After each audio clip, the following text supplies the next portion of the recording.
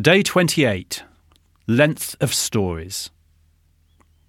Think about the stories that you engage with every day on the news channels, through internal forums or email, and think about how long are those stories? What is the ideal length? Now, you'll find lots of people prepared to tell you what they think the perfect length is. Indeed, there's a great deal of conversation these days about how everything must be short.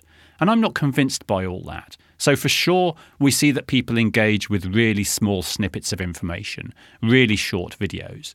But they also engage with massive and complex, convoluted stories. It's perhaps less about the length and more about the quality, about the magnetism of those stories.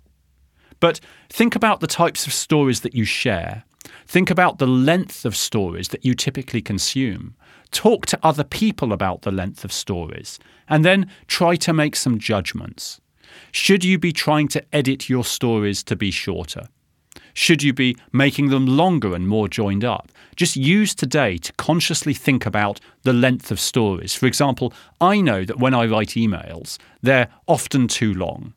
I kind of write the thing that I need to say, and then I write lots of other paragraphs, kind of reflecting on it, exploring it, justifying it.